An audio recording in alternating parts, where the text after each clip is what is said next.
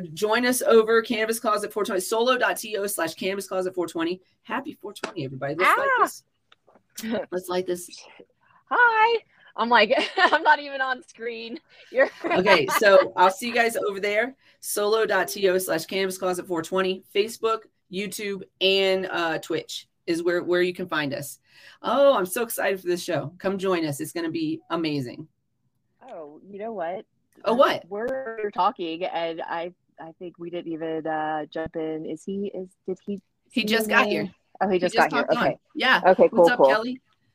Okay, because I can't see it on my my screen. That's okay. So. We're gonna bring you on in just a few minutes, Dallas. I can't wait to talk to you. I'm super excited to meet you. If you have any questions, there's a little private chat button, and you're free to talk to us there. And we'll bring you on in just a second. Hey, everybody, welcome to the Cannabis Closet podcast. I'm Canna Queen. This is MJ. What's up? How's everybody doing? I want to apologize for the last show. I forgot to do the woot woot at the end of the last show, and that's my bad. I'm gonna remember to do it this time. Just a real quick disclaimer. You are about to get highly educated with the Cannabis Closet podcast with Canna Queen and MJ. This is an adult content show with no limitations on subject, language, or actions. Opinions, views, and expressions may or may not be that of the host, their subsidiaries, their guests. If you aren't sure, don't worry. We will tell you how we're feeling, or you can just take a good look at our faces. They might tell you first. It's time to get this session started. So thanks for rolling up and showing up, and enjoy the show. We have an amazing guest today. I'm super excited. I've been following Dallas. I don't even know how long. Hey, what up, cuz? I don't know for how long. And so he pops up on my feed. It's always been, and so I've learned a few things about him as going through the bio. So I'm really excited because what you see on social media isn't always what, there's always more backstory, right? When you go to, so excited. Where do we want to start? Do we want to, do you have Let's just start at the beginning as we do. We got a few things that I just wanted to touch on before we get into the show. One of the things, I wish there were more Missourians in the room, because one of the things I did want to touch on a little bit and talk about more at a later date is we just got a message. We just got a message shared with us today about the expungement in Missouri, the automatic expungement in Missouri. It's automatic expungement, everybody. We're voting for automatic expungement in Missouri. There's also, and then there was another post about hemp-derived cannabinoids and being excluded from, being capable of being used. So that harms patients, that harms existing processing businesses. What is going on in Missouri? So this says, Missouri Western Court of Appeals affirms a felony conviction for THC is different from a marijuana conviction. I don't understand how, but okay. So in Amendment 3 did not legalize THC. Amendment 3 did not legalize THC. This means no expungement for THC convictions, period. Before the Amendment 3, before people who support Amendment 3 try to tell you different, this is coming from a court. This is coming from the Court of Appeals in the state. There's no other opinion than this. I'm reading this almost verbatim. I wanted to change some of the language. So we talked about this when we were discussing it before, and I said, this amendment does not end prohibition. It does not end prohibition. And in the language, the expungement wasn't automatic anyways, but they kept touting automatic expungement, but it wasn't automatic expungement. But now it's not at all. There's no expungement at all. This is coming from the court. It's documented. It's there. I mean, can it be appealed to a higher court? Yeah, we can keep doing it. We can keep fighting for it. But when we talk about what's happening in the right now, this is what you voted for. Yeah, has the public defender's office help you Oh Aren't they no, getting? Aren't no. they going to be getting 2% Didn't of the they? tax Didn't they money? get an? Shouldn't Yeah. shouldn't Didn't they shouldn't get they be an doing something infusion about of? this? They're Yeah. getting the money. They're going to get the money from the corporate cannabis that you guys just hired for your state.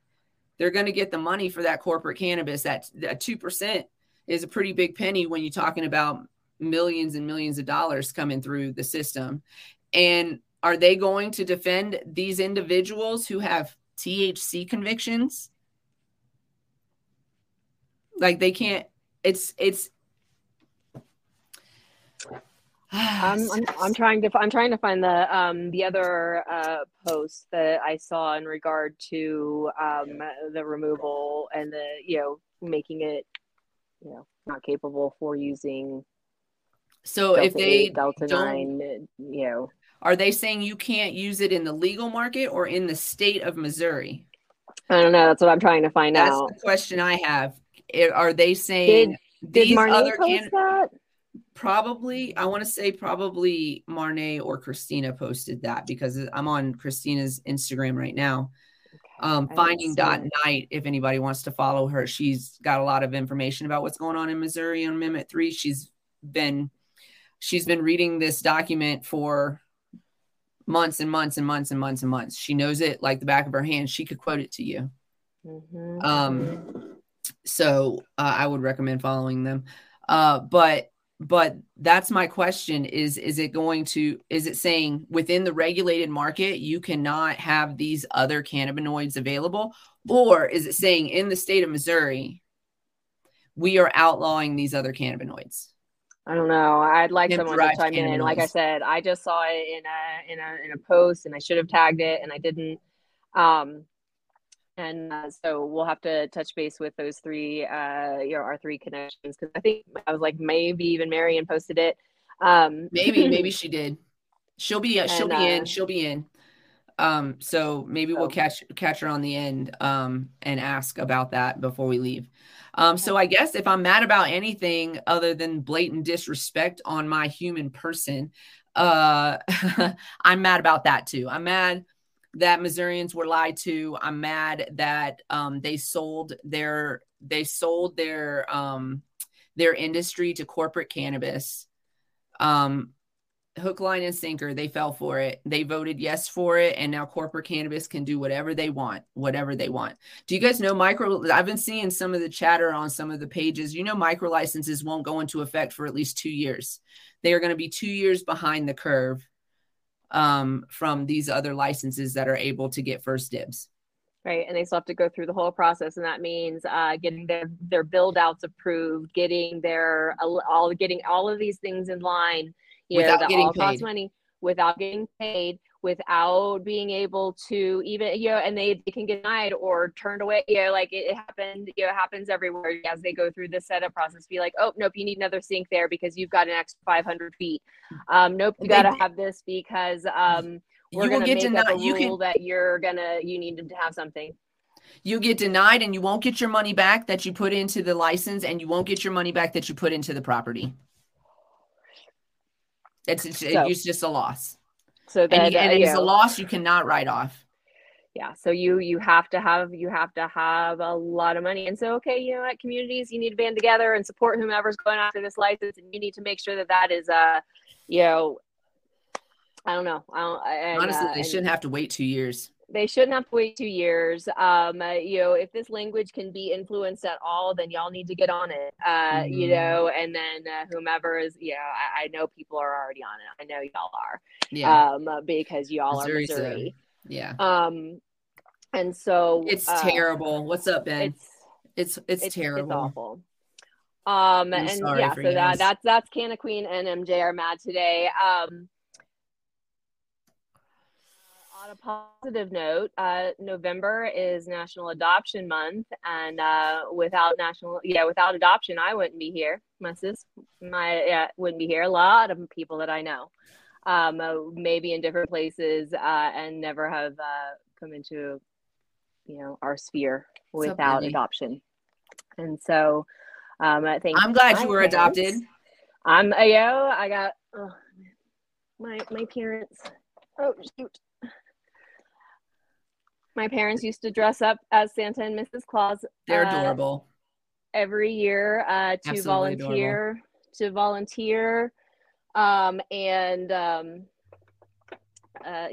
they just love doing it. My dad has always made wooden toys, and he is real life Santa Claus. He is. So he's been making toys since we were kids.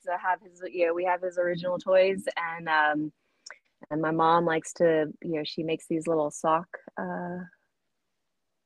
dolls, little stuffies to put in the boxes to go to kids that don't get a. That's so cute. I love it. Just before we bring our guest on, one last word. I mean, we might bring it back on the tail end, so y'all hang out, because I do, I love talking about this. And actually, Ben, we were just saying that we want to do a show, and let's talk about what like next steps. So we'd love to get you guys back on to talk about what's happening next for Missouri. Maybe at the beginning of December, we'll talk about it. Unfortunately, it's set in stone, so to speak.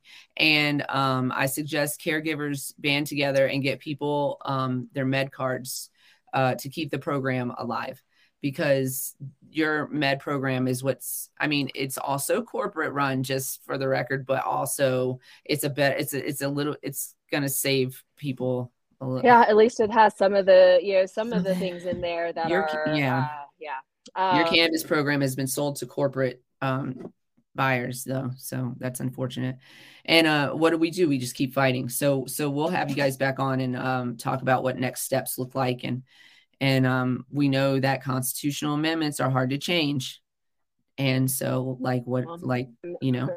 work on amending, and hopefully they go in your favor, because we've seen amendments to things not necessarily go in the favor that we are the direction we want. So be a part of the conversation. Let me ask that question real quick, since we have Ben here, and see if he knows. But do you know, we just saw, I think it was another court document that said they were outlawing other cannabinoids, hemp-derived cannabinoids. Are they outlawing them? I didn't see it. Can you elaborate? I don't think it was a courting, but it was a post. I don't know. It was a post. Medical patients are getting, everyone's getting. Yeah. So does that mean that they're saying, like they were saying, like hemp-derived cannabinoids? Does that mean that they're outlawing them in the state, or they're trying to do that, or does that mean that in the regulated market they won't be allowed to carry things like Delta 8? Which, of course, why would we?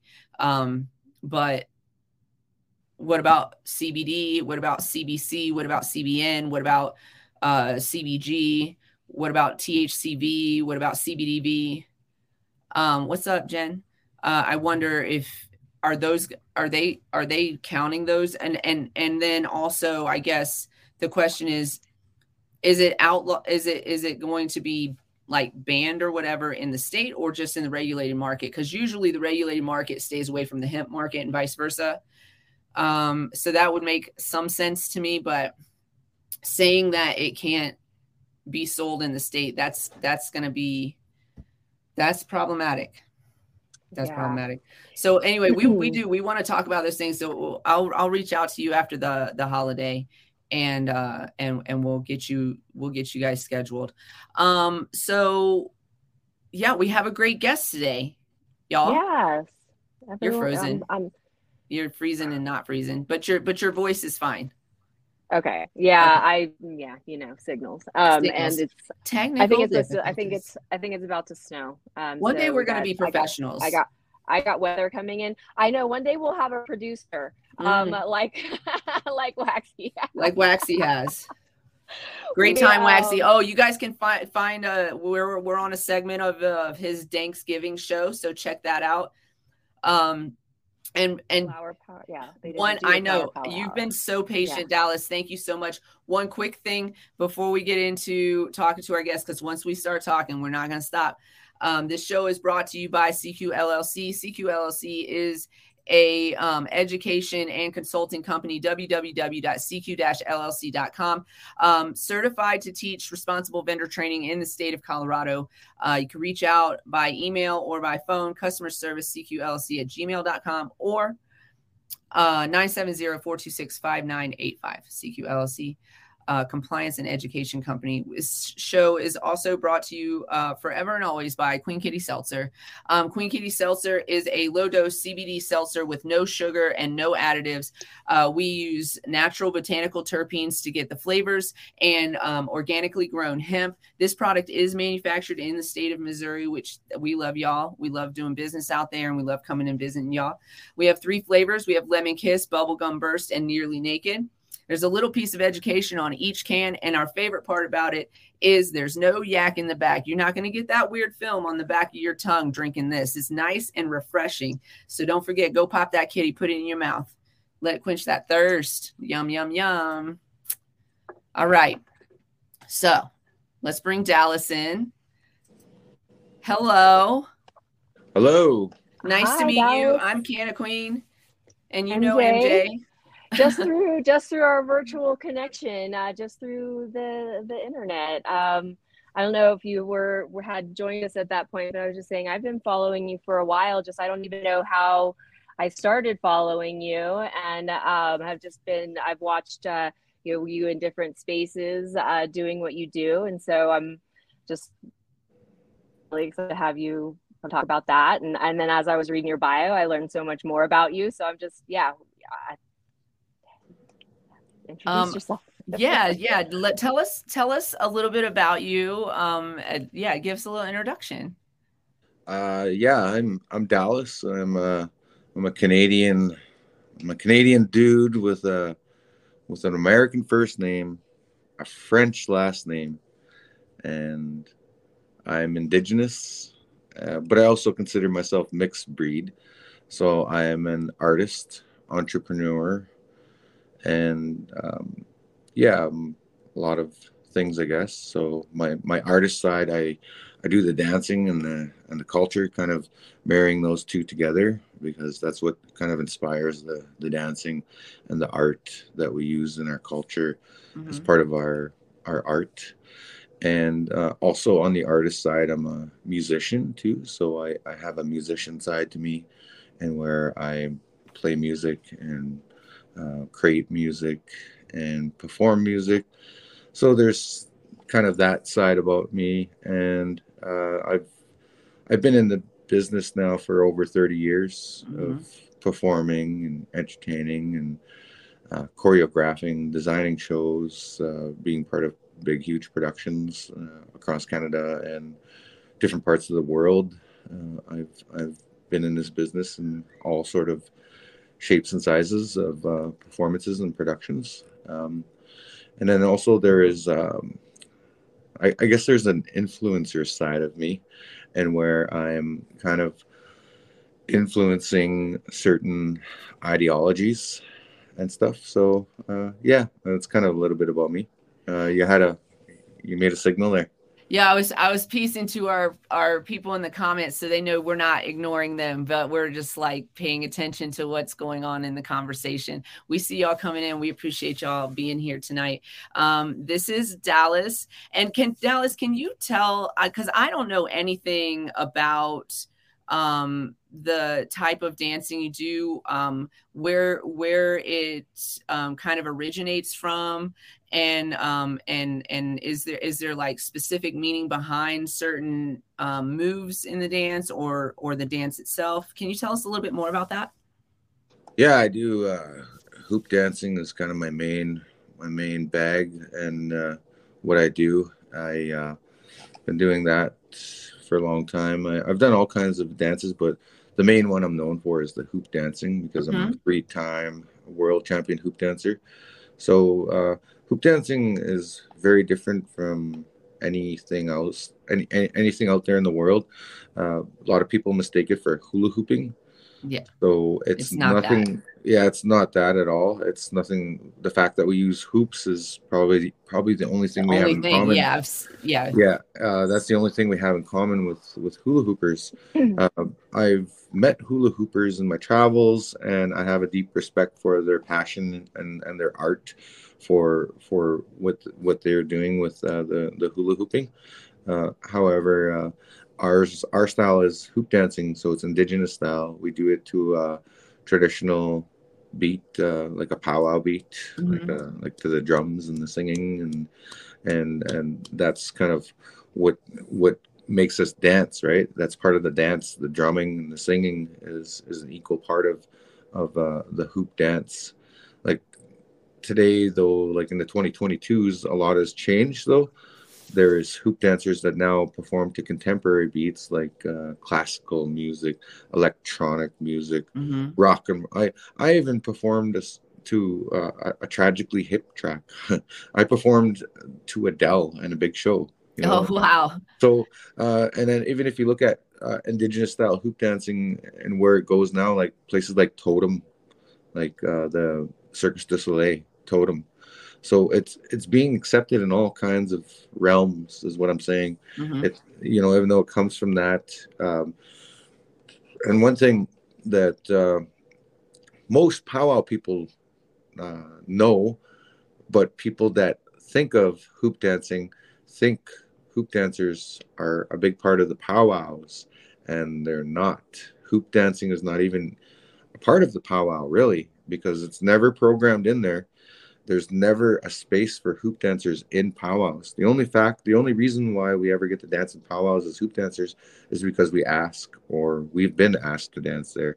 So hoop dancing is more of a specialty dance. It's not really a powwow dance, Mm-hmm. even though we dance to powwow music, if that makes any sense. Yes. And um, a lot of us hoop dancers too, we also dance some of the powwow dances. Like, for example, myself, I dance fancy dance, and that's where I dance with the bright, colorful feathers, two Mm-hmm. bustles, you know, the whole 9 yards. Like I'm all decked out, and I look like, yeah, I look like an indigenous creature. That's a little inside joke. You guys should, I'm sure your viewers will Google that, because there was this media post about 2 or 3 weeks ago where they called and referred to indigenous people. And this was an American media outlet that referred to us as creatures. So, anyways, there's a bunch of memes going on there on the internet now about that. So, our people are just kind of making fun of that. And yeah. Yeah, taking the power back Oh, from it. yeah. We've had a couple actually. Marion's here. She actually a few things that she mentioned actually. What, oh God, I'm losing my train of thought because I have so many things I want to say to you. But that's where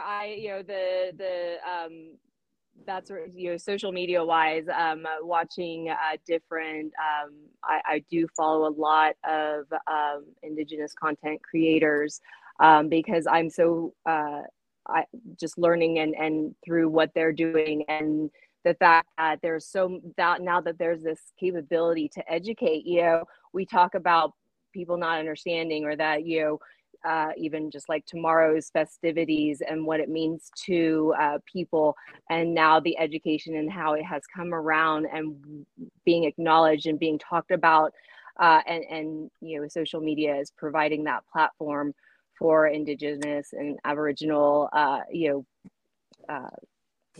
life to be told, for real, and I the story. Yeah, so I just off of that, since you said that, since we're on the subject, if you are gathering with your friends and family tomorrow, especially if there are young people attending your festivities, take some time to educate everybody about actual history here in America. Because also when you said that you saw that, what was it, a tweet or something like that, MJ saw, and I saw it too. I'm not sure who posted it, but or where or who shared it or whatever, but a post that said something like Native Americans are the first they wanted, immigrants. it was Mary, yes, Marion said Marion that, posted it. Okay. yes, Marion, I knew, that's why I saw it that too. yes, first immigrants, they want to call I was like, no, y'all are.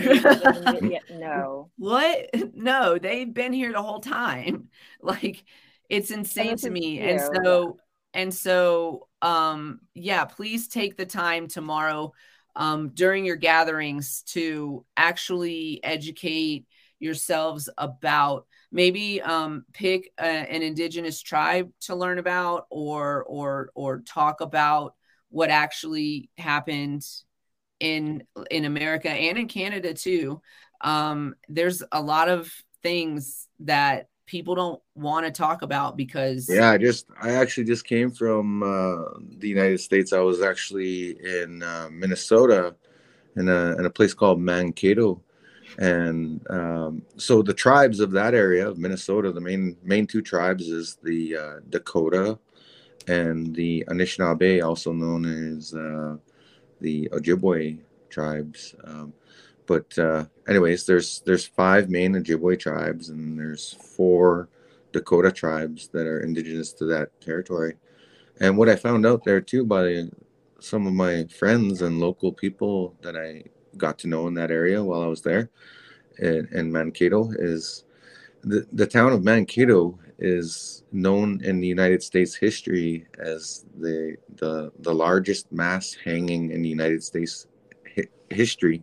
Mm-hmm. And what had happened is actually they hung, I don't know how many, I think it was like 30 or 35 Dakota warrior men, and then I found out that they actually hung them because they left the reservation, and at that time they weren't allowed to leave the reservation because of the government basically imposed that on them. And so for punishment for them leaving the reservation was they got hung. And it was actually Abraham Lincoln, the president at that time, that ordered that. And so that was the largest hanging in U.S. history in that exact location. So the difference, though, between America and Canada is, in Canada, they weren't as violent in Canada. For example, the United States, from what I've studied in history, like I'm a kind of a big history buff. I took pre-Confederation history. I took North American history. I took all these courses when I was in university, so kind of know a little bit in depth about what happened. So anyways, it was once known that at one time the United States Army budget was the entire budget of all of Canada, like to operate our country, just their Army budget alone. And their policy, greedy, aren't we? Well, and the policy back in those days was they were sent out to basically slaughter and murder tribes of America, like to wipe them out. Like it was to steal their land and resources. To steal their land. Basically, that's part of history. Everybody, it's pretty much common knowledge now. Like I'm pretty sure but there's still some deniers, out there. It is and it isn't. It is and it isn't. I grew up in Oklahoma, and so I got for a period of time, and so at that time they did do a lot of education about the Trail of Tears, and I do remember getting a lot of education about American Indian life. My sister was Canadian Blackfoot and also adopted, and and so it was. And I don't know. It was just part. It was part of our culture to understand it, and so but I also went to a school called the Park Lane Pioneers. So like we were the Park Lane Pioneers. So it just a little disconnect there. Yeah, for sure. Things have changed. I've heard that they don't educate about these atrocities anymore. I would say if you really, you either have to really do the research yourself, or if you go to like he was saying in university and learn history from a university professor. In Canada they actually offer that for free now. That's part of the government. Are you bragging? Well, I don't know if it's the same down there, but you guys got it's not. No, it is not free. If you want to learn about history, you have to pay for it. And well, you could also go to a library. A library card will cost you $5, and you nothing in most places. Library card is free. Library's free. Yeah. I will say that there are programs in some states and in some regions. In some states, I will say that provide education for the native population. You just have to bring in your documentation. But as far as like getting education for free, no, that doesn't happen on the whole at all for anything. Public, I guess public school. But even public school. I mean, public school is not education, though. It's I know. It's standardized brainwashing, basically. I mean, they're the ones that told us that Thanksgiving was this beautiful, bountiful thing, and you know, that everybody was getting along happily, and Snoopy was there. I don't know. Anyways, but right. Well, so I want to, Dallas, I have you were very humble in your introduction of yourself as I'm sitting here with your bio in front of me. You mentioned you're a musical artist, and so you do play some native instruments, but also you are a DJ. Of an EDM DJ. Is that what I'm reading correctly? And so tell us more about your journey as an artist. How you have do you utilize both your traditional instruments in your your electronic music, or do you keep them totally separate? And yeah, I've always had a love for music and arts and stuff like that. Being an artist has really saved my life, because I was listening to you guys earlier talking about how I think it was one of you mentioned that you're adopted, and yeah, okay, I can kind of relate to that. That's kind of why I got into all these different mediums of art, of what I do or what I consider art, like the dancing and the music and the DJing. I just always have had an appreciation for music. So my DJing side, I'm always trying to think about the perfect song that would mix with the next song, and how that would make a room feel, what the vibes would feel like in a room, and trying to experiment too with different sounds and different music. So my DJing instincts, they always kick in, like what do people want to hear, or what do I want to hear, what do I want people to feel, or what kind of vibes. And sometimes I notice, though, depending on your audience too, if you're playing to a bunch of hicks that like country music and you're playing EDM, they're not going to like it.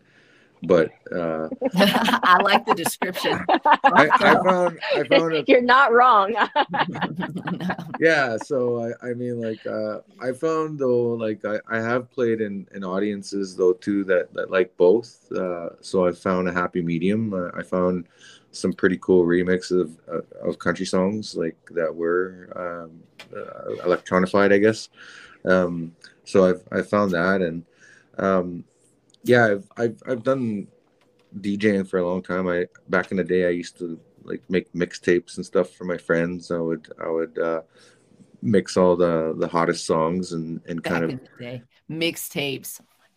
Yeah, you're of our I love it. I was literally making a mixtape, because I was like recording on a tape, I was mixing on a board with CDs and vinyl and actual.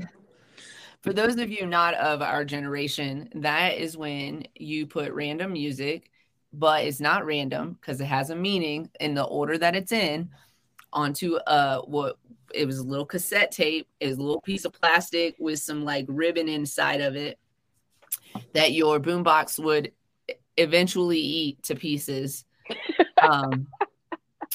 And that's how we listen to music.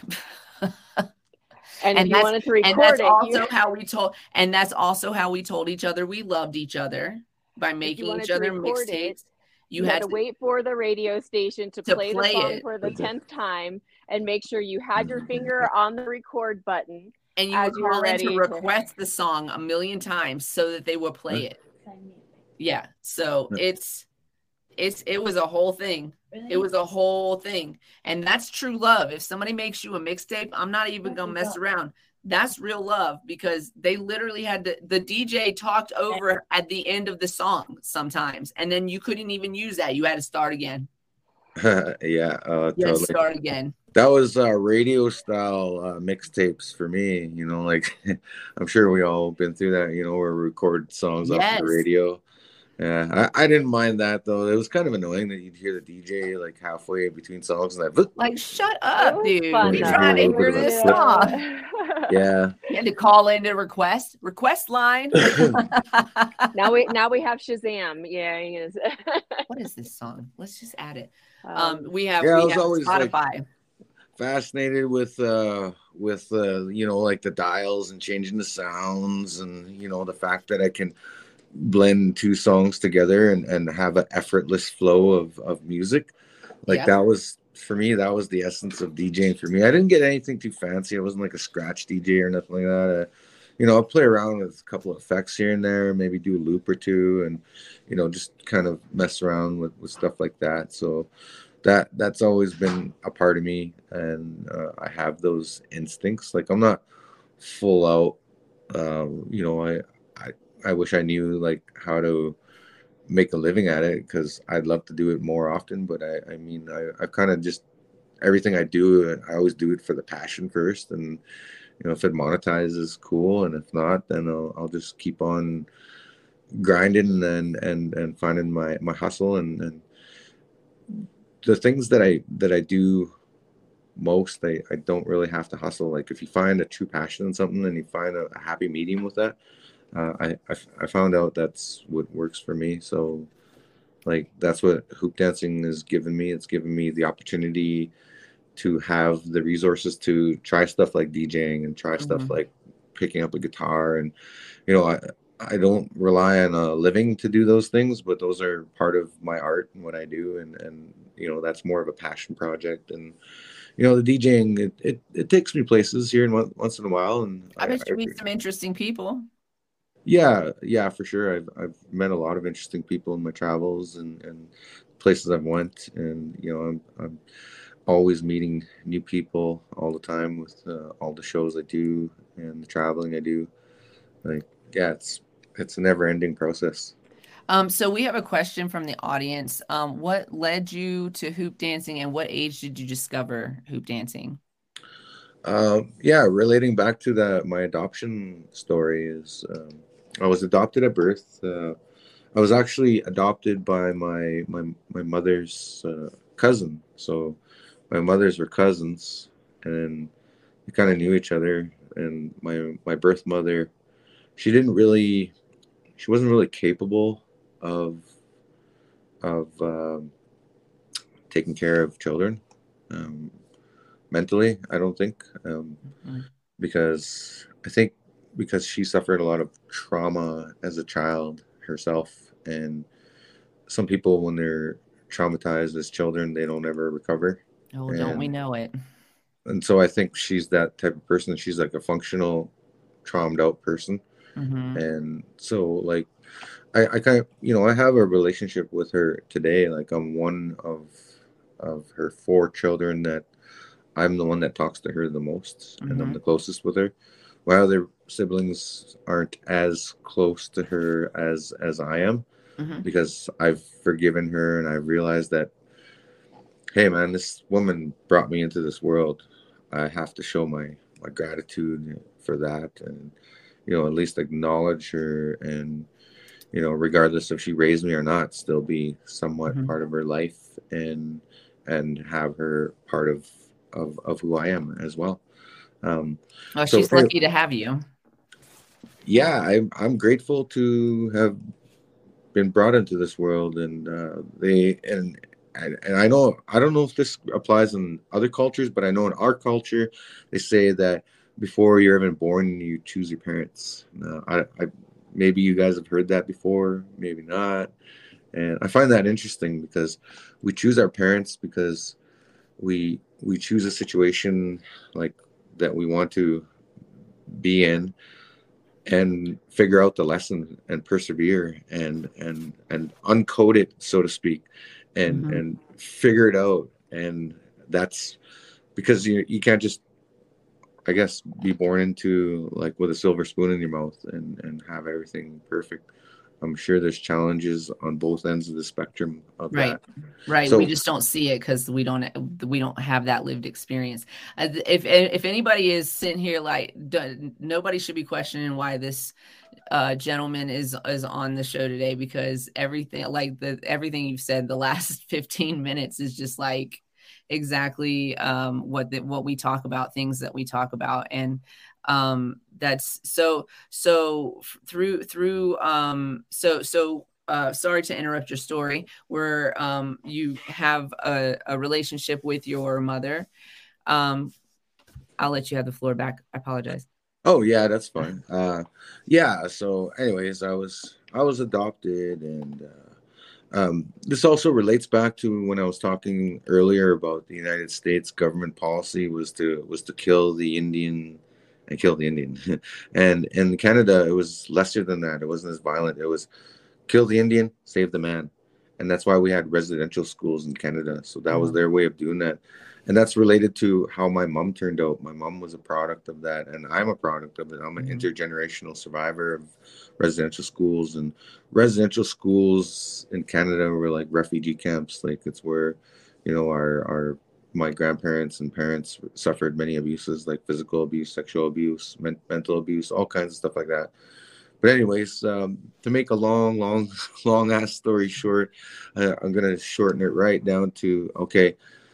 A lot of my generation, the culture was not as prevalent. I didn't know the culture. I grew up in my community my whole life pretty much, and I didn't know what dancing was. I didn't know what powwow was. I didn't know about ceremonies. We would speak the odd Cree word here and there. That's our language, the Cree language, but there was no real culture in our community, is what I'm saying.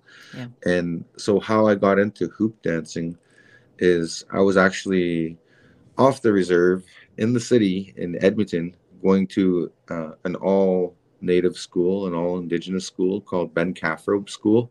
It's in Edmonton. It was the big native school, and it's still around today, actually. So I'm a former student there. So I went to school there, and a lot of their policy there was just themed around native culture, like learning a little bit more, that like influencing, learning the culture. There was still the main curriculum stuff we had to learn. But anyways, because I was going to that school, I was around a little bit more culture, a little bit more of that. And then there was a friend of mine I went to school with. His name was Joe Chatsis. And so one day after school, I went to Joe's house, and in his living room, he had one of those day beds. So you can kind of, I don't know, it's just part of the living room. So anyways, underneath his bed, he had a big pile of hoops. And I was immediately drawn to them. I'm like, you don't see that in somebody's living room, a big pile of hoops. No, never. So right away, I went to them, and of course, me being a silly, I was always a jokester kid. I was like, "Hey, Joe, what's these for? Hula hooping?" So I grabbed them and I start trying to hula hoop them around, and he's like, "No, you idiot, get out of here! Those aren't for that, man. I'm not a hula hooper." And he showed me. So he just grabs a pile of hoops and then throws them on his body, and poof! All of a sudden, he's an eagle. And then poof, he flips it, and then all of a sudden it turns into a flower design. And then he's like, poof, flips it, and then he's a butterfly. And then poof, he makes a globe. I'm like, wow. That was like, it just kind of blew me away. I was like, because I had never seen such a thing in my life. And, I grew up on a reserve most of my life. And so that's kind of how I got into hoop dancing. Like, I didn't grow up with it because the culture was not there. And that was part of me telling that earlier part of the story about my mothers and how they lacked culture. So that's kind of the backstory on that. So to me, how I got into it was the magic of the hoop dancing. It was a magic trick. I was always fascinated by magic and doing cool tricks, like doing a backflip on a swing and being a daredevil. And so that's kind of what drew me in, is to be a hoop dancer. And dancing, it made me feel good.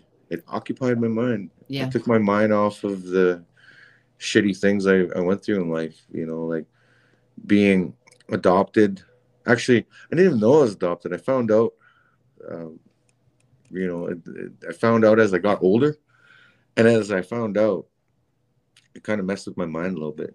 And then I got taken away from child welfare when I was really young, and getting tossed around to different foster homes, ending up in a group home, then eventually getting into trouble with the law after that, and then I ended up in jail.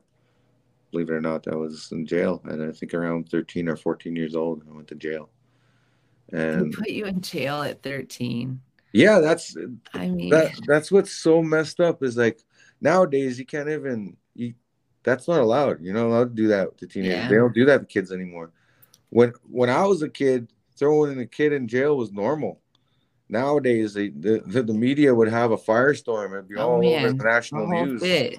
Yeah, like all the Karens out there would throw fits. Yes. You know, I mean, they would finally change something laws. they could do that was useful. I mean, They would put a trucker convoy out. yeah. They would do all that crap. Finally, they would be of use. Like, yeah. So, when I went to jail, it was actually jail. It was humiliating because I got treated like an adult because they even strip searched me. I was 14 years old and they strip searched me to go into jail. Your child. Yeah, I was a child and I got strip searched by grown men, and it was embarrassing and humiliating, and yeah, but that gave me a wake up call though. Regardless what the positive I'm going to take out of it is that it gave me a wake up call. Yeah. Smarten up, otherwise I'm going to end up. I guess that was just a practice run to the real thing because I didn't see some of the gory stuff that goes on in penitentiaries, which is probably a lot worse than juvenile penitentiary. So I was at the Edmonton Young Offenders Center. 3 weeks to me felt like 3 months, felt like a lifetime. It was, yeah. And I still get flashbacks even to this day. Like when a door closes, every once in a while, I'm waiting for the airlock to go. So every once in a while, I get a flashback. So crazy. Yeah. So at that time when I had that epiphany in being in jail, being a wake up call, I had this thing I was flirting with called hoop dancing, and so I stopped flirting with it and I started loving it and letting it occupy my mind and my psyche and everything, and it brought me closer to culture. Then I started going to sweat lodges and ceremonies, and I started to want to live a good life and walk a good red road, they call it, right? So that's kind of in a nutshell how I got into hoop dancing, and that's a little bit of backstory and the origin story of myself. Yeah. And thank you. Yeah, just kind of went on from there. I just excelled. My first set of hoops though was probably my neighbor's garden hose, and I apologize for that. I probably scooped it up from a neighbor or something. Well, they'd be all right. Yeah, they're fine. So when you choreograph dances, are you doing it to tell a story? Are the dances a part of a story? Are they like historical stories, or are they just stories that are something of you? Yeah, the story is not told in a linear fashion. It's told with with the dance being the storytelling and the viewer making sense of that or connecting to that in a lot of different ways. So it's not a traditional way of telling like a storybook story. It's more of a dance story, and so the story is always about life and the continuum of life and how energy and forces flow in life. Just like when you're smoking your doobie there and you blow the smoke and it does this, right? Or it does a circle. It comes from the earth, it grows, and then it cures, and then you roll it, and then you smoke it, and it goes in your body, and then it goes into your mind and to your soul, and then it goes in the air, and then it does a circle. So That's See, what look at you speaking our language over here. that's what the hoop dancing does, though. It goes and perpetuates that idea of what life is and where life comes from and the meanings of life and how we're connected in a lot of ways, more ways than other. Just like, like a basket that's woven together. All the parts kind of tell the story of how that was woven together. There's lots of different ways you can look at it. You can look at it as a visual art too. Like when you see actual images you can recognize, you can see things like the eagle, the bear, or the buffalo, or whatever it may be. So that's kind of what hoop dancing is. And yeah, that's what I've understood hoop dancing to be. And That's beautiful. yeah, it's absolutely beautiful. I love it. Do you have any other questions? Anyone have any questions for Dallas? I'm so intrigued. well, while you're I want to. Okay, go ahead. Sorry. Yeah, well, while you guys have me, I guess, and since this is like a cannabis podcast, instead of talking about hoop dancing all day, I can probably share some things that I know about cannabis and what's going on in Canada about that. Oh yeah, we would love to hear. Oh, we would love Yeah, that. from an Indigenous perspective, the way cannabis is looked at, unfortunately, our elders have kind of been trained. Their mind has been trained to think it's bad because they grew up with that Rockefeller era where they demonized it in the 1950s and 60s, where they demonized it. So it's imprinted on their minds, just like how this is relating back to the residential schools too, like, and how they were punished for speaking their language. Their hair was chopped off and all these things happened. So that's why our elders believe it's bad. Like some of them that are still in that mindset.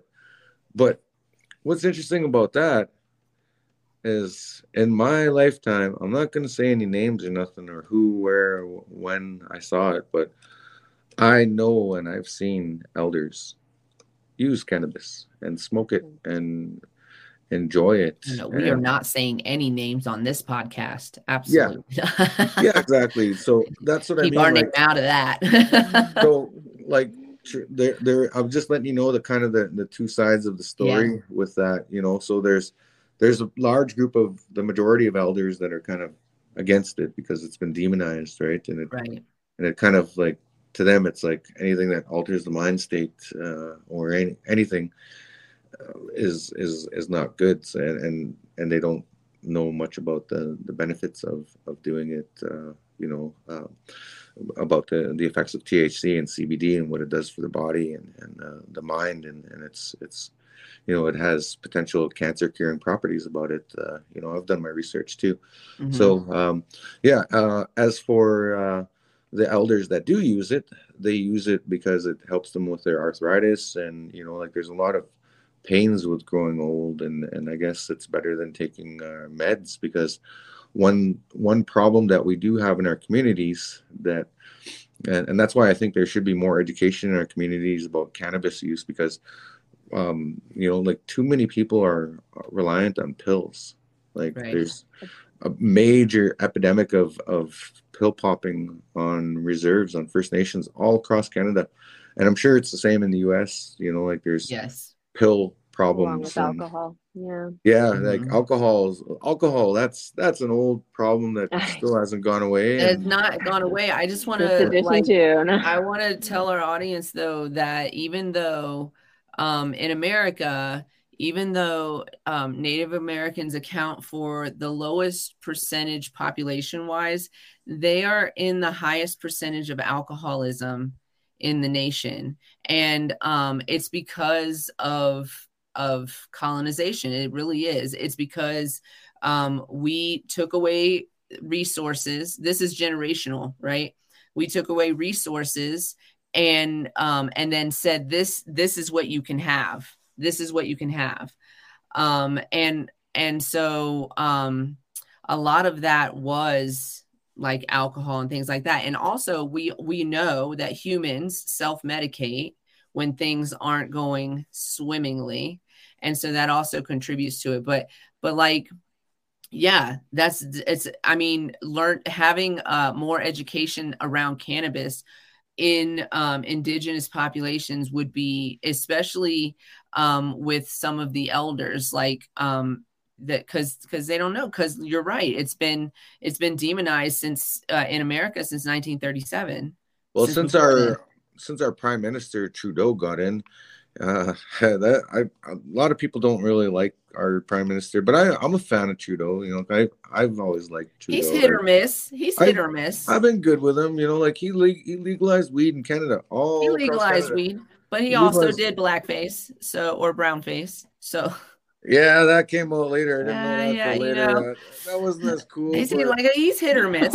Yeah, I guess so. Like, yeah, so. But anyways, ever since he's legalized, though, ever since weed has been legal in Canada, it's become a lot more normalized now. Like Canada is almost caught up to Colorado now, and their products and everything. You guys are doing way better than us, in my opinion. I'm pretty sure, the Prime Minister was like, we are going to make Canada better than he said that. I mean, this was a year ago statement, like when Colorado was still like at the top, and yeah. There's less of a negative, and that's it. Yeah, there's less of a negative stigma around it now too. Like it's becoming a lot more socially acceptable, especially on reservations. Like there's even reservations in Canada that are setting up grow ops, the dispensaries. Like especially in BC, if you go to BC, it's a lot more socially acceptable in BC for First Nations reservations to have dispensaries on the reserve. And I think BC is the most advanced, though, out of all of Canada. Yeah. They have the most advanced acceptance and tolerance of cannabis products. Like they have a lot more products. It's way cheaper out there, and then the potency is actually very good. I came out there right when you legalized. It was the weirdest experience I had ever had. I went into a store. You guys had just legalized like days ago, right? So I just went into the store and I was like, can I buy anything here? And I wasn't expecting to hear a yes, but they were like, the guy had a French accent. I'm not going to pretend to know how to do that. But he said, do you have a medical card? And I said, well, not from this country. And he said, do you have a medical card? And I showed him my Colorado medical card, and they gave me a Canadian medical card so that I could shop in their stores. And I got to shop the whole time that I was there. It was insane. And in the place where I was, I could smoke wherever you could smoke cigarettes. Yeah, that was, it's lots has changed though since those days. That was like the very, very beginning. So when everybody's like, do whatever you can before the laws are set in stone. Yeah, there's there's bigger problems though on our First Nations and our communities. Like there's other problems too, like meth is a big one right now. Yeah. A big, huge problem. Us too. Yeah, like on our res, like I've known and seen some family members that have been on it, and I've seen what it's done to their life, and that's unfortunate. So did you already put these up? I think you did. I took that one, but yes. Yeah. Okay. Sorry. Okay. All right. So.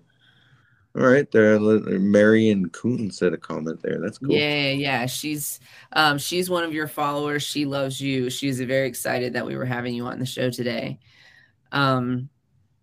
So her comment to the full extent, just to touch on what Dallas was saying, many elders truly believe it's still a gateway drug, and unfortunately there are high rates of alcoholism and drug abuse on the res. So yeah, exactly what we were just talking about.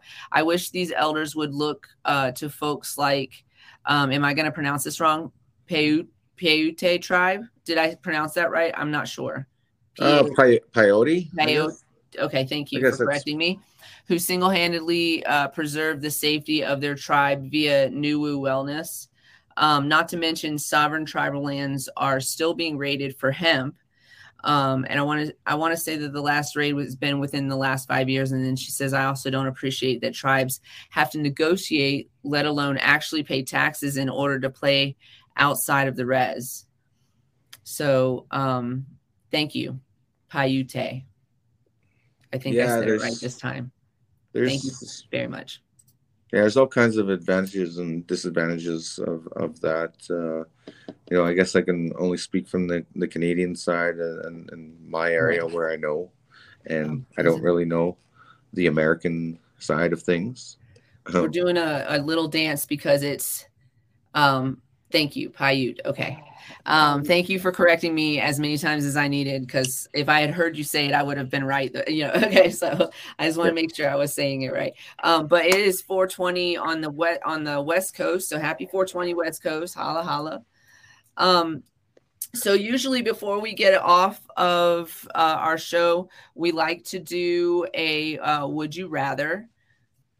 So I picked one today. So everybody. Did you? Are we? Well, I just wanted to have Dallas share his socials if we're going to do a little wrap up. You're doing share that. your socials. We've got, you can visit his website, Dallas Arcand. I don't even know if I'm pronouncing your last name properly. Is it Arcand? Yeah, DallasArcand.com. Arcand.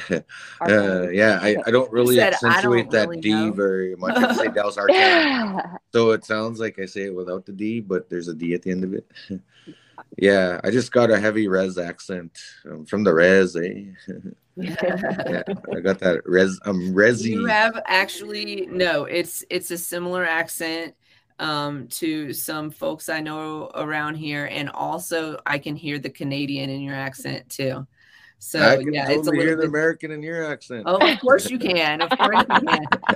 Can you hear the Southern American? I'm in more my Southern, accent? yeah. I was like that. Can you hear the Southern American? Yeah, I like it though. I've always liked American accents. I've always been fascinated by that. Yeah, it's been really cool. Well, thank you for. Thank you. I'm not. Yeah. So share your socials. How can we find you? How can we follow you? Yeah. Well, before I do, I got one more quick story for you. Okay. Yeah. Please tell us. We don't have to leave. Okay. Yeah. I'll tell you about another personal. It's actually a personal and a professional experience I've had with cannabis here in Canada. A couple years ago. And again, I'm not going to mention any names or anything. Please don't. We don't want that. We don't want that. Yeah, I'm not here to slander anybody. We like to sit back and watch the drama from over here. We don't want to be a part of it. Unfortunately, I got attacked and fired from a job because of cannabis, because there was some rumors going on about me, and this was before it was legal, by the way, too. So it was illegal at this time for cannabis. So anyways, there's some rumors floating around. And one day I got this letter, and it just so happened to be my birthday too, by the way. I feel like, why do I feel like this is such a deja vu thing happening right now? I was like, I got this letter and it was my birthday. So I thought somebody's like, give me a card or something. Right. And I was all happy and excited. I was like, ooh, what's in the letter? And I looked, and I was like, I nearly like broke down right there. I literally felt like my head had been chopped off, and I was holding my head in my hand. And it said in the letter that there's rumors about me and blah, blah, blah, marijuana, blah, blah, blah, blah, blah, weed and all this stuff. And it was just a terrible letter. And it was from my own people, like not from my own community, but people that are in kind of my territory. I was hired to do a performance and a workshop at this conference. Anyways, the conference was a month away, and then they sent me this letter. It was hand delivered to me, and it said that I was no longer hired for their conference, blah, blah, blah. Oh, no.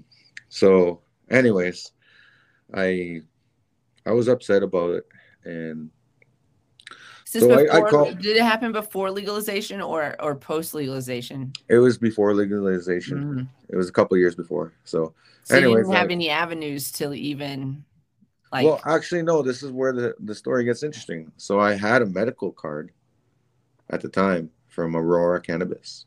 So I was actually a medical, considered a medical user at the time, right? I used it for anxiety and stress and Uh-huh. body pains that I get. Sometimes just from working out too hard or dancing too hard, and Oh, we you, know you we're get. also. Yeah. So, anyways, I had a legitimate card for it. So, anyways, I called this company out on Facebook, and I put my card on the letter, and I do a post, and I just totally just Yeah, I these just people roasted them. like fired a patient. Like, I yeah. Yeah, I just roasted them, and yeah, there was a lot of backlash and stuff. And then the person that wrote that letter called me in a rage, and so I took the high road on this one. So what I did is I actually said to the person that did that to me, I said, hey, look, why don't we use this as something good? You're trying to fire me over this, blah, blah, blah. Why don't we use it as I'll do a workshop for the people at your conference, and I will talk about this and the benefits of it, and educate on how it's good for our people. It's better than the pill popping that's going on the res. It's good for stress, anxiety. There's all kinds of medical benefits. It's a cancer curing drug. It's not a drug, actually, by the way. It's a natural herb that grows on the earth. It's a medicine. And why They don't I call do? lavender a drug, right? Yeah, why don't I do a workshop on it and stuff? And so, anyways, long story short is I got denied of that, and I nearly got my head chopped off for trying to advocate for it in the first place. So I don't know. I've never really been the type to protest very much. I'm not a protesting type, I guess. So I was just like, okay, well, whatever. I just kind of let it go after that, and yeah. Oh, So that's sad, but I'm glad that you stood up and said it with your chest, with your whole chest. I'm sorry that I was trying to wrap up early because I was thinking it was Monday for some reason, but it is Wednesday, so we got yeah, some time. We got It's some okay, but time. also, you know, on that point, like hopefully, as we've been in the legal industry for in Colorado as long as it's existed, um, and so to see people's minds changed over time, or people that were very staunch about not accepting cannabis or still do kind of turn their nose up at it or whatnot, there it's fewer and fewer, and and so more education is being offered, and whether it's from a good perspective or bad perspective, at least there it's being talked about, in the fact that it is in our communities. It is, you can't just say we're going to ignore it and not talk about it and just be like it's bad. Well, then, as much as we have information, and that it's good, so go ahead and present me with why it's bad, and not just because like you have this opinion of it, versus we have Yeah, actual, we have know, some yeah. science. whether Well, it's anecdotal or not. Yeah. lots of natives smoke weed, man. Before it was legal, while it Yeah. was getting legalized, Yep. and long after it's been Well, and legalized, and now we they're were just getting better And they're at it. still gonna we do it were better. just talking about I don't have the headline for this, but if for those of you who are regulars here, you might remember when we talked about New York. When New York legalized, some of the tribes said we're gonna open dispensaries on our land, and we don't care what your regulations and laws are. We're gonna just start doing And your it. We're gonna, Yeah, it's timelines, we smart. don't we care. don't care about We're your doing timeline. it. And I was like, why don't more tribes do that? And then that is a source of. Well, not all tribes are up to speed. Right, exactly, Some are yeah, 20 years behind. right, Like those more urban tribes, they're more progressive that way. They're more on it, yeah, opposed to like my res where I come from. They're about 20 years behind. They're still kind of catching up, but they're more bowing down to the oil industry than they are to the cannabis industry. So there's still towns like that, especially here in Mhm. Colorado. There's still, coal towns and, and whatnot that just, Do they're not letting go. um, Marion, do you know anybody in South Dakota that could talk to us about that? Because we would really love to talk to somebody out there about what's going on out there, and also about specifically dispensaries opening on tribal land, with the tribes just being for it and creating their own set of rules. So I would like to talk to someone about that. If you know anybody, connect us, please. I would love that to have them on. But yeah, I get what you're saying, but when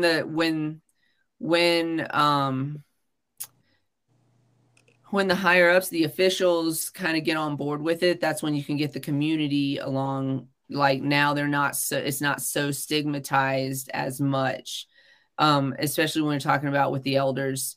The if tribal members voted to put the dispensary out here and for us to have it, then it must be. well, some reserves are a little bit more sovereign than others. Mhm. There's some that are a little bit more leaning towards the government, and then there's some that are like more like "F you, government. We're sovereign. This is Yeah, our yeah, land. We'll yeah. do whatever the hell we want." So Right, right, right. That's and you that's know. and that's what we're So seeing in some of these states where they're like, we don't care what you said. Because South Dakota just failed to pass legalization, although theirs was a little iffy too. A lot of them were. I think Maryland was the only one I was like, well, this should pass. This is going to be beautiful. But the others were a little iffy, and I wasn't surprised when some of those didn't pass, South Dakota included. yeah, yeah. Oh, that's it's the same in Canada, I guess too. Like we got I actually just came from. I was in the Washington State about a month ago, and I was on one of the reserves out there on the coast there, the Coast Salish. It was somewhere near the town of Shelton. There's a reserve, a couple of reserves there. Anyways, they had dispensaries on there. I was like, cool, man. They had like Yeah, that's 10 dope. of them down there. I was like, they're all over, like right next to the casino, and like they're right across from the Mhm. casino. And Yeah, just yeah, in certain places, in a lot of places like Colorado, you cannot smoke on any kind of tribal land or any. You can't do it. You're not supposed to. interesting. Yeah, well, they must be one of those their res must be a little bit behind. But I also heard that too, that religion has a lot to do with Yes. how natives like the Mormon kind of practice. Like the Mormons are kind of against it, right? Yeah. They're I'm allowing for, I think they allow for CBD in a very strict fashion. I know that their elders have consulted people in the cannabis community, but because again, they know it's in the community. They know it's being utilized regardless of, in certain degrees. And so, um yeah, I think that they, but I don't think they're Well, moving most forward with that. reserves they call dry reserves, but they're not. They of course alcohol they're or not. drugs still Again, find their way in. alcoholism. Yeah, exactly. And Yeah, um painkillers, and then when they can't get painkillers, it's the same. It's the same here.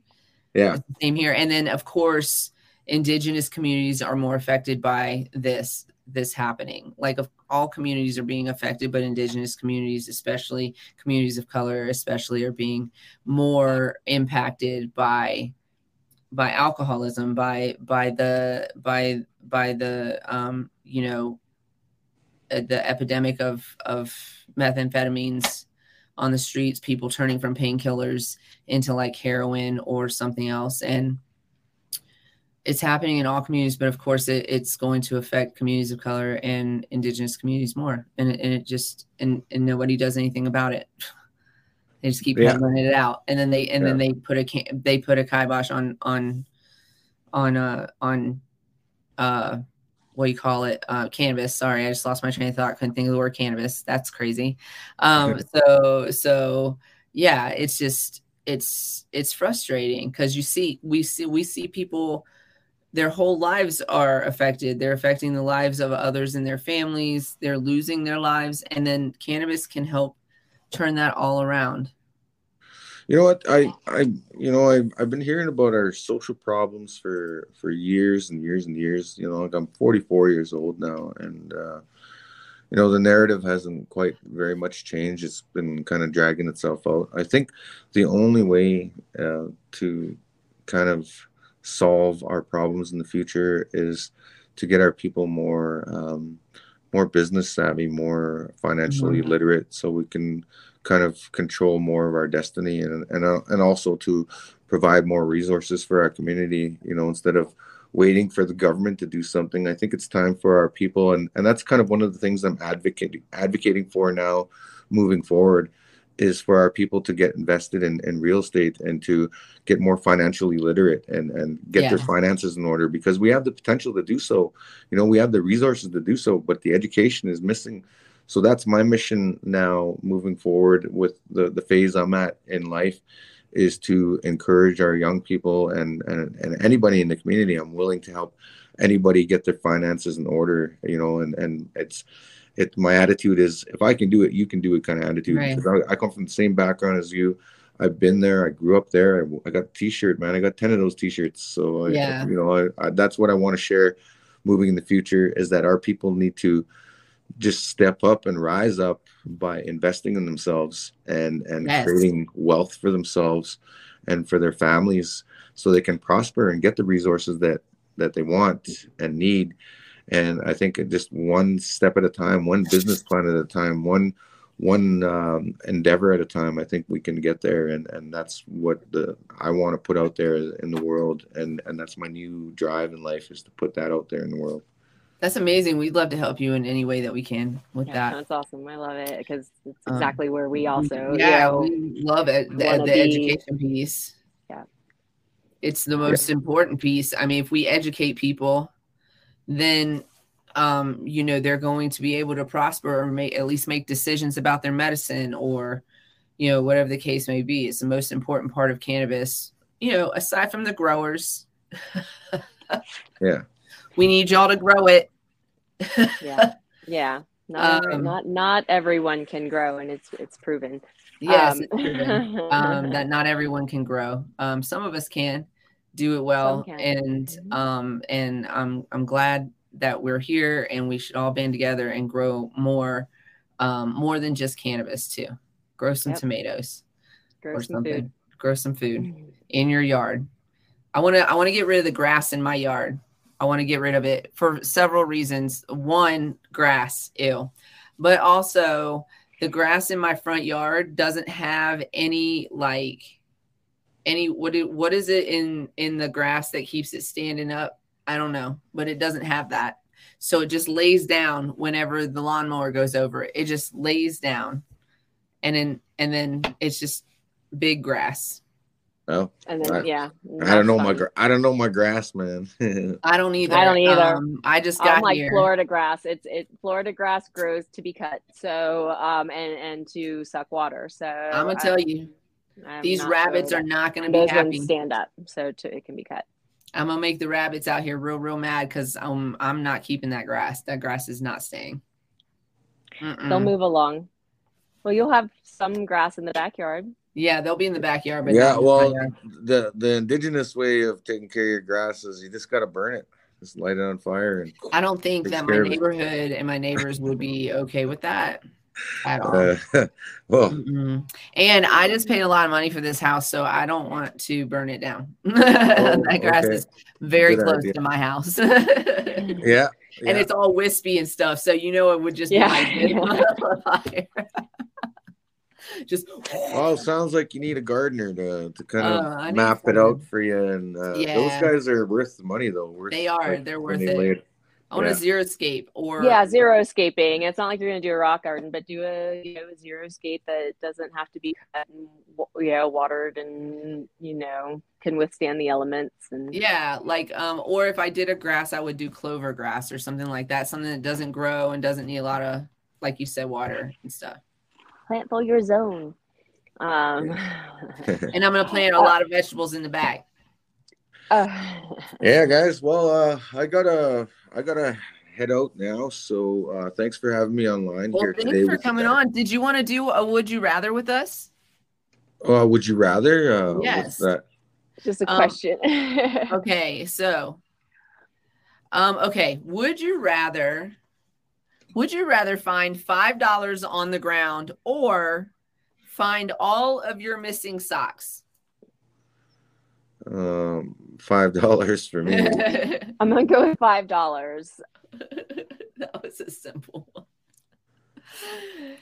You know, we have to ask on the way out. Well, it was great having you on. Thank you for hanging out. We always do a would you rather at the end of the show. So stick around, audience. We just want to talk for a few more minutes. We're going to talk about Missouri. And yeah, and join us next week. We're going to let you guys know what's going on in Vegas too. But thank you for joining us today. And we would love to have you back on in a future show to talk more. Okay. All right. Thanks. Sounds good to me. You're so interesting. Yeah. You guys do. Have fun, and thanks for having me on. Thank you. Thank you. Take care. All right. Thanks. Bye-bye. All right. Okay. So I had another one, but I wanted to keep it. I want to keep it chill with our guests because yeah, I had to get going. His Instagram is at Celtic_Cree, CREE. And I don't know what his TikTok is, but he does do a lot of you can see his performances and the different things, and you can go to his website. We'll have it posted on our socials. You said Celtic_Cree? Yes. Celtic. Like this? CELTIC. Hold on. Like that? Yes. Yes. Okay. So that's where you can find him. Since we got some people from Missouri in here, we'll just spend the last 10 minutes or 9 minutes ish that we have, just because we were talking about it before. I wanted to know if they're putting a whole like no hemp derived cannabinoids, or is that just in the regulated market and not for like the smoke shops and the et cetera, et cetera. That's my question. That's on the table. But yeah, it's interesting that that we're starting to see now. I mean, every time I look at these oh yeah, there's also some on his YouTube as well. Every time thank you. She's following him on TikTok. Oh no. Hey, what's up, Daryl? It's Celtic Cree, just one word on TikTok, so no underscore if you go to the TikToks. We'll have to go follow him on all those. What I was saying is I've been watching all of the platforms out there, and there's people asking questions like, when can I shop at a micro business? And people are like, I mean, they can't even do anything for 2 years. And then like, how can I avoid the corporate businesses? But I mean, you can't. What about expungement? Well, they just, again, today, I just got a shared post that said that THC is not going to be an expungible offense. So that means there's no expungements. What does that mean? I don't know what that means. Are they going to expunge hemp offenses? Are they going to stop charges on hemp offenses? Is Adela Wisdom going to get released from charges that are pending on her, and I think her husband too, for hemp that they haven't even tested yet. They haven't even tested it, so they don't even actually know what it is, and it's hemp, and they've been steadfast saying that for at least the last, I don't know how many years I've known them, or I've been friends with them on the Facebooks. But the point is, are they going to, is that what we're talking about when we talk about expungement? Because we certainly aren't talking about all of those thousands of Americans in Missouri that were going to be to have their offenses expunged. That's certainly not what we were talking about, right? They just said that in court today, or not today, but recently. Right.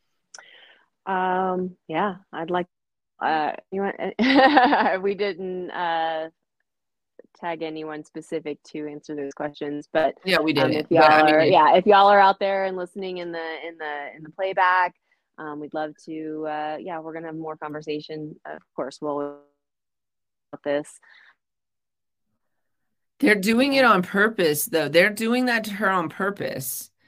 They're like they're dragging it along on purpose. They keep making her come back to court to dismiss it, or not to dismiss it, but to push it back further to another court date, to another court date, to another court date. Meanwhile, she has to pay for an attorney the whole time. Like what? And then she can't go anywhere. Like they're stuck right now. They can't.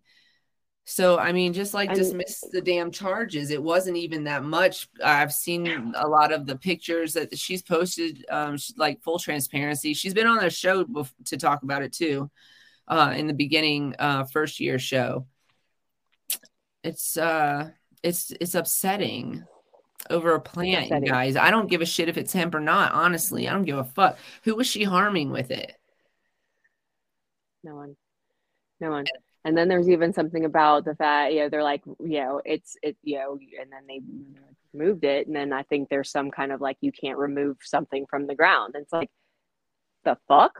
Yeah. Right. Will any of that 2% funding help her? Will it? No, it won't. It won't. First of all, no, I think that was one of the things that a public defender was not serving, that she has had bullshit time. It's insanity. With her it's like they're all fighting against us. They're like, well, we'll work with you. We're gonna legalize. They didn't legalize THC. That's what it says. That's what the court decision says. THC is not legal. It's not legal. Prohibition 2.0. Which means cannabis. And they're like marijuana offenses, but not THC. What the fuck? That's an oxymoron. I don't even know what you're talking about right now. What do you mean? What do you mean? Well, and here's the thing: you didn't test it then. How's there a THC offense then? So is that the workaround? Are you just making an assumption? Right. Yeah. Now is there? They're all THC offenses. What the fuck? I don't understand. It makes my brain hurt. Another trick and another loophole to keep black men in jail. But it's a start. Yeah, that's what you guys look like. Exactly that. I love that you said that. Yeah. That's what they fuck. But now, now it's a claw yourself. Everyone has to claw themselves out of this situation, or it's not even a possible situation for them, or for all those people that voted yes for this, you should have said, the reason I'm voting yes is because it legalizes cannabis for me. That's it. That's the answer. That's the reason. And that's okay. And that's okay. Hey, vote how you need to, but don't say that that it's going to be good. It's not going to be bad for communities, and it's going to do all this stuff. Those were not true. Those are not true. I want to see Queen of Terpenes has been very vocal about where y'all at for your community. You're not even holding food drives. You're not doing anything to support. Like, where you at? Remember that time when John Payne was literally like, we're not discussing semantics? But yeah, we shouldn't we? Because words are important. Words are important. The words that you use are important. Like, it's important. Is important. Then don't use them. Don't use them. I feel like y'all might feel like you got bamboozled, but you didn't. They told you exactly what they were going to do. I want to know if anyone that voted yes is, kind of like people that voted, whether, I don't know, whatever election where you felt like disappointed in the way you voted. I know that there are a few people in certain elections that are like, well, shit. Anyone? I mean, you saw how easy it was to get people who were going to vote yes on the show to begin with. But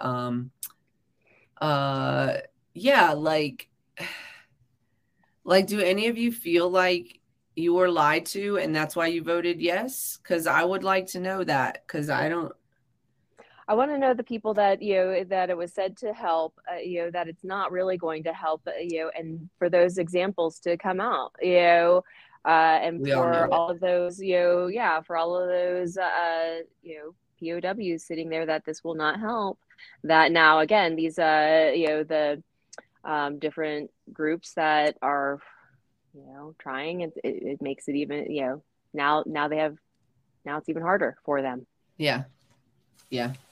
At least at one point they had a chance for something. And so now, I guess the suggestion right now is to get your medical card and get it on the medical market. But honestly, your medical market is corporately owned too. So, and you can't go anywhere else to get it. So, and you can't go and you may not even be able, like find a caregiver.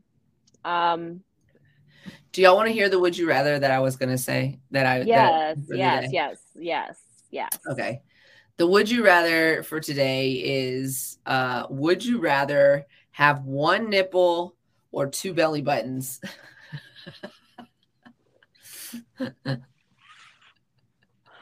Does that mean you only have, I don't know if it means you only have one boob. I think it just means you have one nipple. You just have one nipple. Okay. Instead of 3 nipples, you have one nipple. Maybe there's like one in the center or something. Okay. Like third eye. Like a just right here. Just right here instead. Yeah. Or two belly buttons. I'm going to go with one an innie and an outie.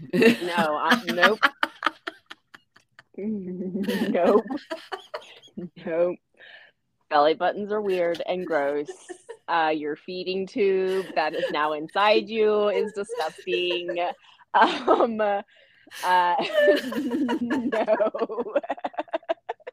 No. No. It would depend on where the other belly button Where else would it be? Is it going to be like on your... I know. Is it going to be on top? Is it on your butt cheek? Is it on the existing belly button? Is it on the is it on your back on the reverse side? Oh, weird. Like it's an innie on the front and an outie on the back.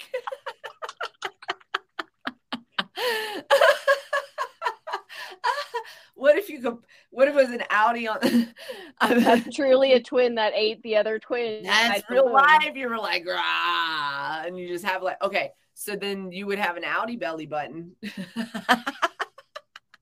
Which is kind of like having a third nipple. I don't know. Is that like, I don't know. I don't know.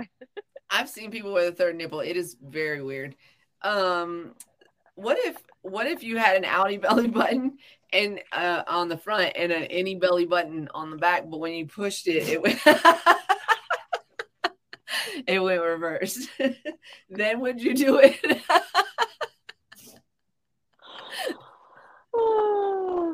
Third nips are cute. All right. What? How do you feel about one nip though? Yeah, is a solo nip cute? Where would it be located is also my question. Because next, did you hear he just got here. Are you? Would you rather what have did I one? Walk into now? Would you rather have one nipple or two belly buttons? And we were discussing how the belly buttons would operate. If it operated like that, I would say, oh, what if it felt weird though? Like, what if you could feel it all the way through? Or 2 innies is just, I don't know. That's super creeptastic. 2 innies. I used to say that I would never date anybody except Lenny Kravitz, who had an outie belly button.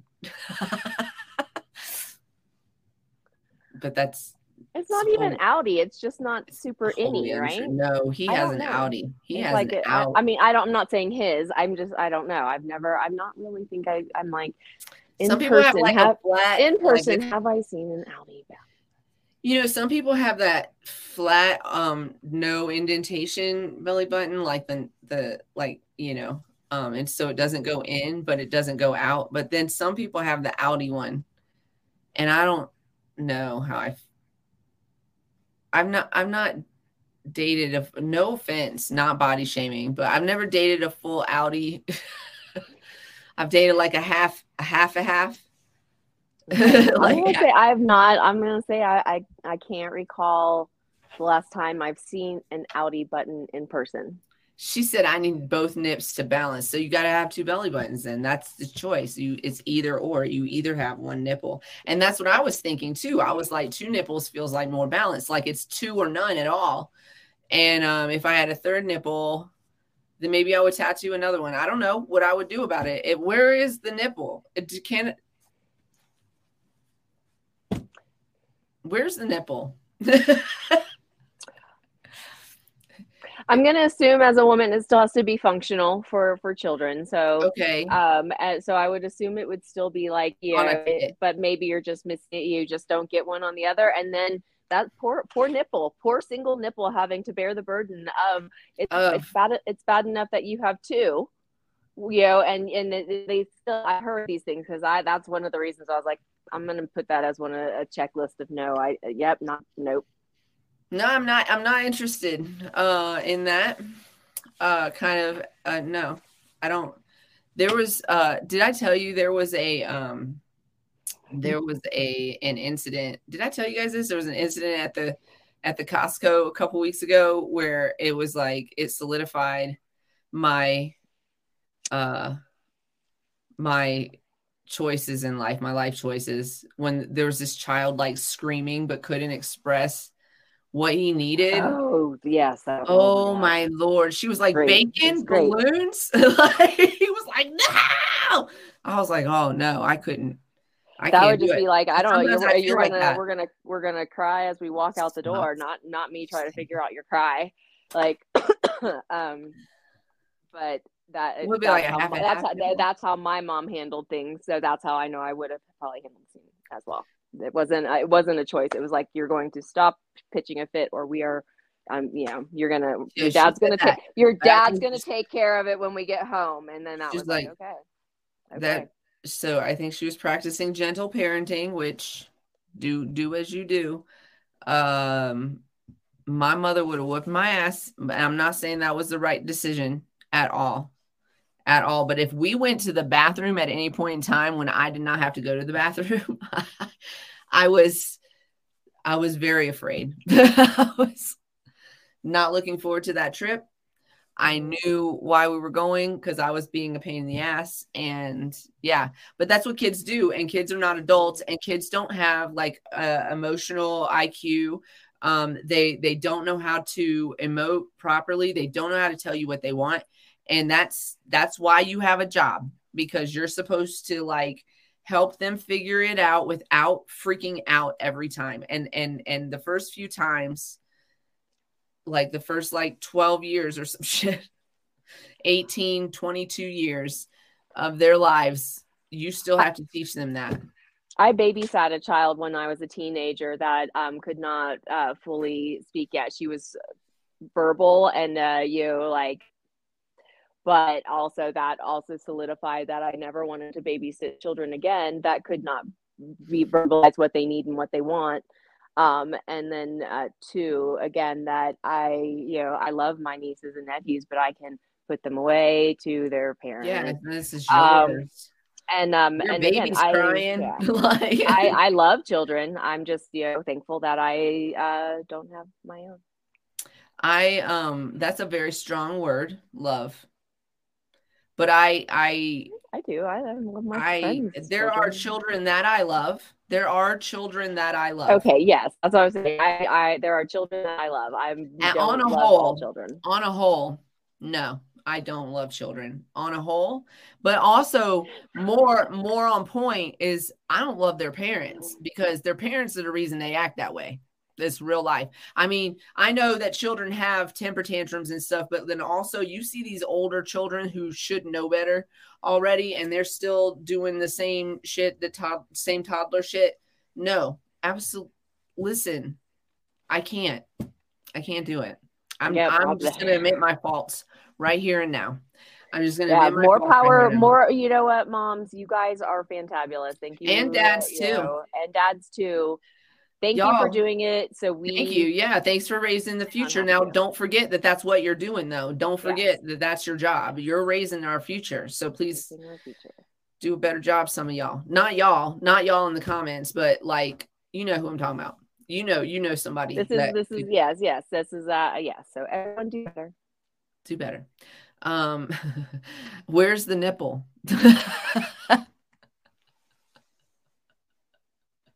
I would need balance. I'm going to go with 2 belly buttons, but I also want them to be operational because I think that would be kind of funny little party trick. Would you want any outie? You want the any outie? I don't know. Maybe I would put them both on the front and just click them like a fidget spinner.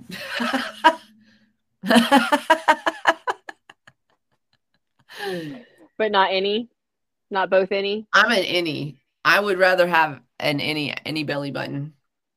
Side note: there's a mole in my belly button, and my mom one time thought it was a tick. And she put nail polish in there.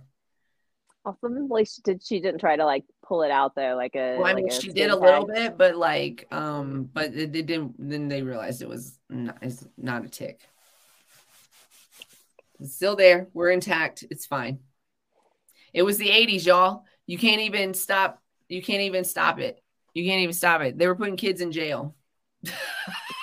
They still do that in the South too, y'all, because they still live in the 80s. They didn't even.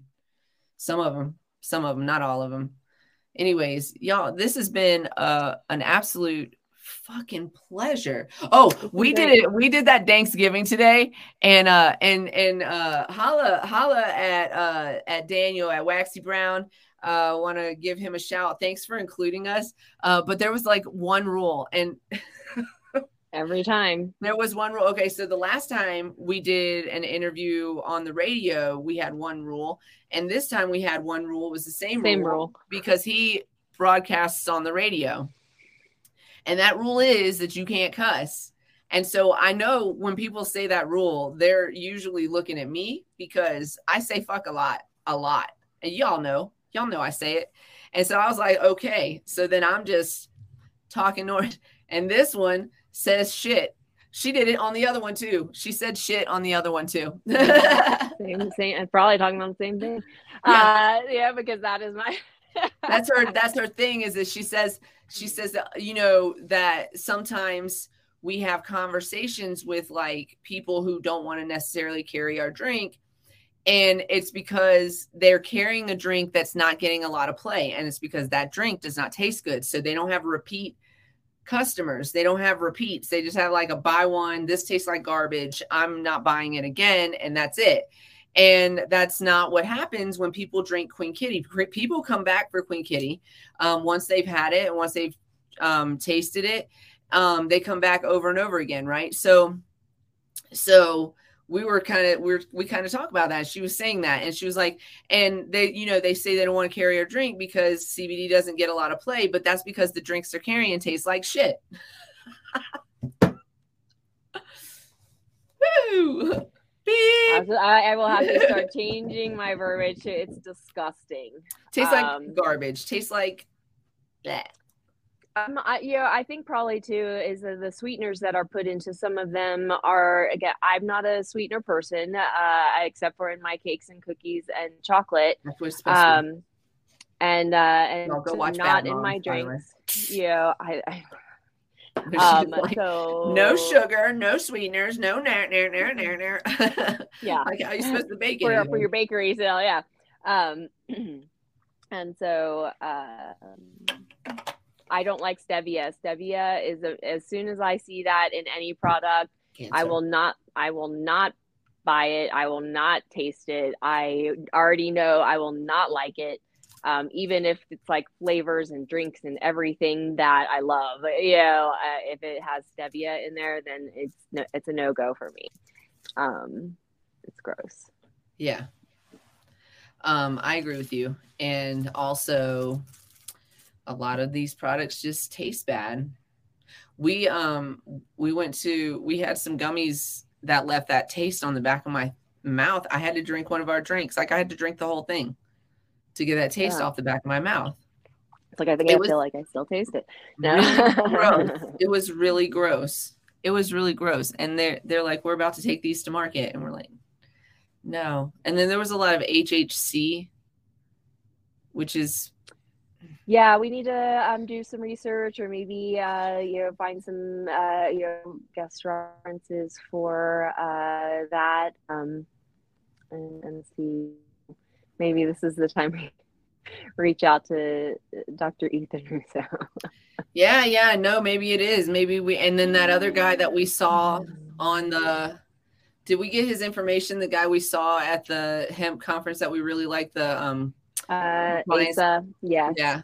I would love to have him on to talk about some of these things, and because he was one of the ones that said there's never been he said there's never been a Delta 8 test that has been like safe, basically, right? Is that he said? I'm paraphrasing. But yeah, I'm pretty sure he said that, and I would love to have him on to talk more about that and talk about these other cannabinoids that are popping up. They're just pop, pop, pop, pop, pop. Yeah, what one of my accounts that popped into today, he was like, what was your takeaway, what they say about CBD? Yeah, he's like, market saturated. I said, yeah, I said that. I was like, but more so, like, what we took away is that people keep running away from trying to legalize this plant and want to, in the proper way, and want to just keep making cannabinoids to, find a loophole.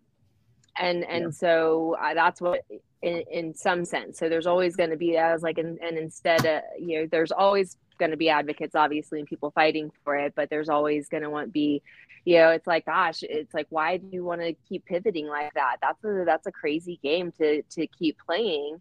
And it's I don't know. I guess for me, I'm like, okay, yeah, there's biologists out there and scientists out there working on these things and things that I don't even understand. But I'm like, but for me, again, the plant and even down to like, I don't do a lot of concentrates. I do as needed and not a necessity for not being able to actually use flower, in some spaces. But, like I don't know, I kind of feel like the same. I'm like, I want my flower. Yeah, I do too. I want the flower too. Yeah, I think this is an awkward end to the show. Well, anyways, you just got frozen in this like super stoner pose. It was fantastic. Anyways, you guys have an excellent day off if you get a day off tomorrow. Eat hearty and fill your belly. Do things that honor those who came before us. Maybe do things that honor indigenous people who came before us. Cooking was part of that, and sharing food and sharing stories. But make sure those stories count. And don't back down. Listen, say it with your whole chest. Listen, I know who's going to be at your table. Okay. Say it with your whole chest, because in this life, you're never going to lose anybody that you're not supposed to lose in those moments. Like, I mean, I know that's heartbreaking sometimes to say, but like literally sometimes people are blocking your path or things. And so I'm just going to say to you, if it needs to be said, say it with your chest.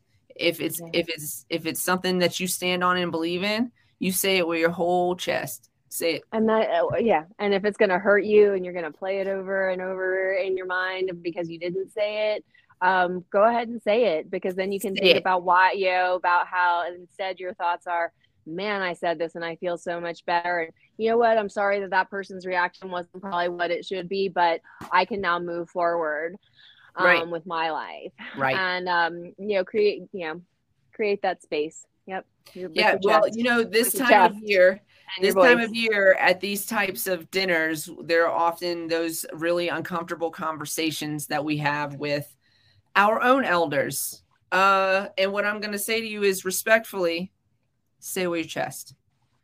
You don't have to take shit from nobody. Yeah. Yeah. You can say it respectfully too. Yeah. You don't have to curse them out or, be a dick.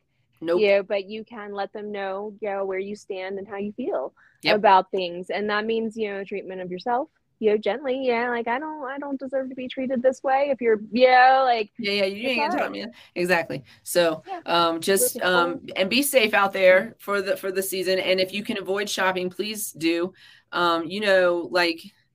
Stores didn't start being open on these types of family gathering holidays until, like, I would say probably late 90s, 2000s. So I maybe before that, I don't know, not really. Well, I don't remember any of that. If you didn't get it the day before Thanksgiving, you weren't getting it. If you didn't get it the day before Christmas, you weren't getting it. And that's just the way it went. Yeah, I don't. Yeah. So like, I mean, maybe a corner store, a convenience store, but like really everybody was closed because everybody was spending time with their family. And so just if you can avoid putting money into the coffer tomorrow for consumerism, the consumerism coffer, then do that. Just take a day off from shopping. As a matter of fact, take a weekend off from shopping. And I know what I'm saying to you. I know where the best deals are. That's how they get us. It's all mind control. So anyway, if you can avoid shopping, do so. And enjoy your family, enjoy your friends. Yeah, and shop local. Yeah, shop local. It's Shop Local Saturday this weekend. So definitely, if you are going to get out and about, shop local, and do it after tomorrow. Don't do it tomorrow. We love you guys. We'll see you after the holiday weekend. On the 28th, we're going to come back. We're going to tell you all about Vegas, and we're going to have just a little chill session. Any of y'all want to join us, you let us know. We'll bring you on. We'll just smoke and joke. But we're going to tell you about Vegas, our Vegas experience. And yeah, that'll be a Monday show. So we'll see you then. Have a wonderful weekend, long weekend. And we love you guys. Thanks for hanging in. And we'll see you next time. Make sure you like, follow, share, and don't forget. Don't forget. I didn't forget. I almost forgot, but I didn't forget. Make sure no. Be kind. Oh yeah, I almost forgot that too. You see how quick I'm trying to like. I know. The whole night I was like, it's Monday. Let's get up. Don't forget to be kind to yourself. Put your mask on before assisting others. Very important. Love yourself first. Cultivate that love. Bring it to you. You deserve it. You do. Let me light this back up. And if you are feeling unloved or have no place to get love, we'll send you some love. We got you. Follow us on Discord. Let me just pop that up there real quick. You can follow us solo.to/canvascloset420. And as always, you guys, stay lifted. Stay lifted. Smoker. Woo. See you guys on Monday. She's still sleeping.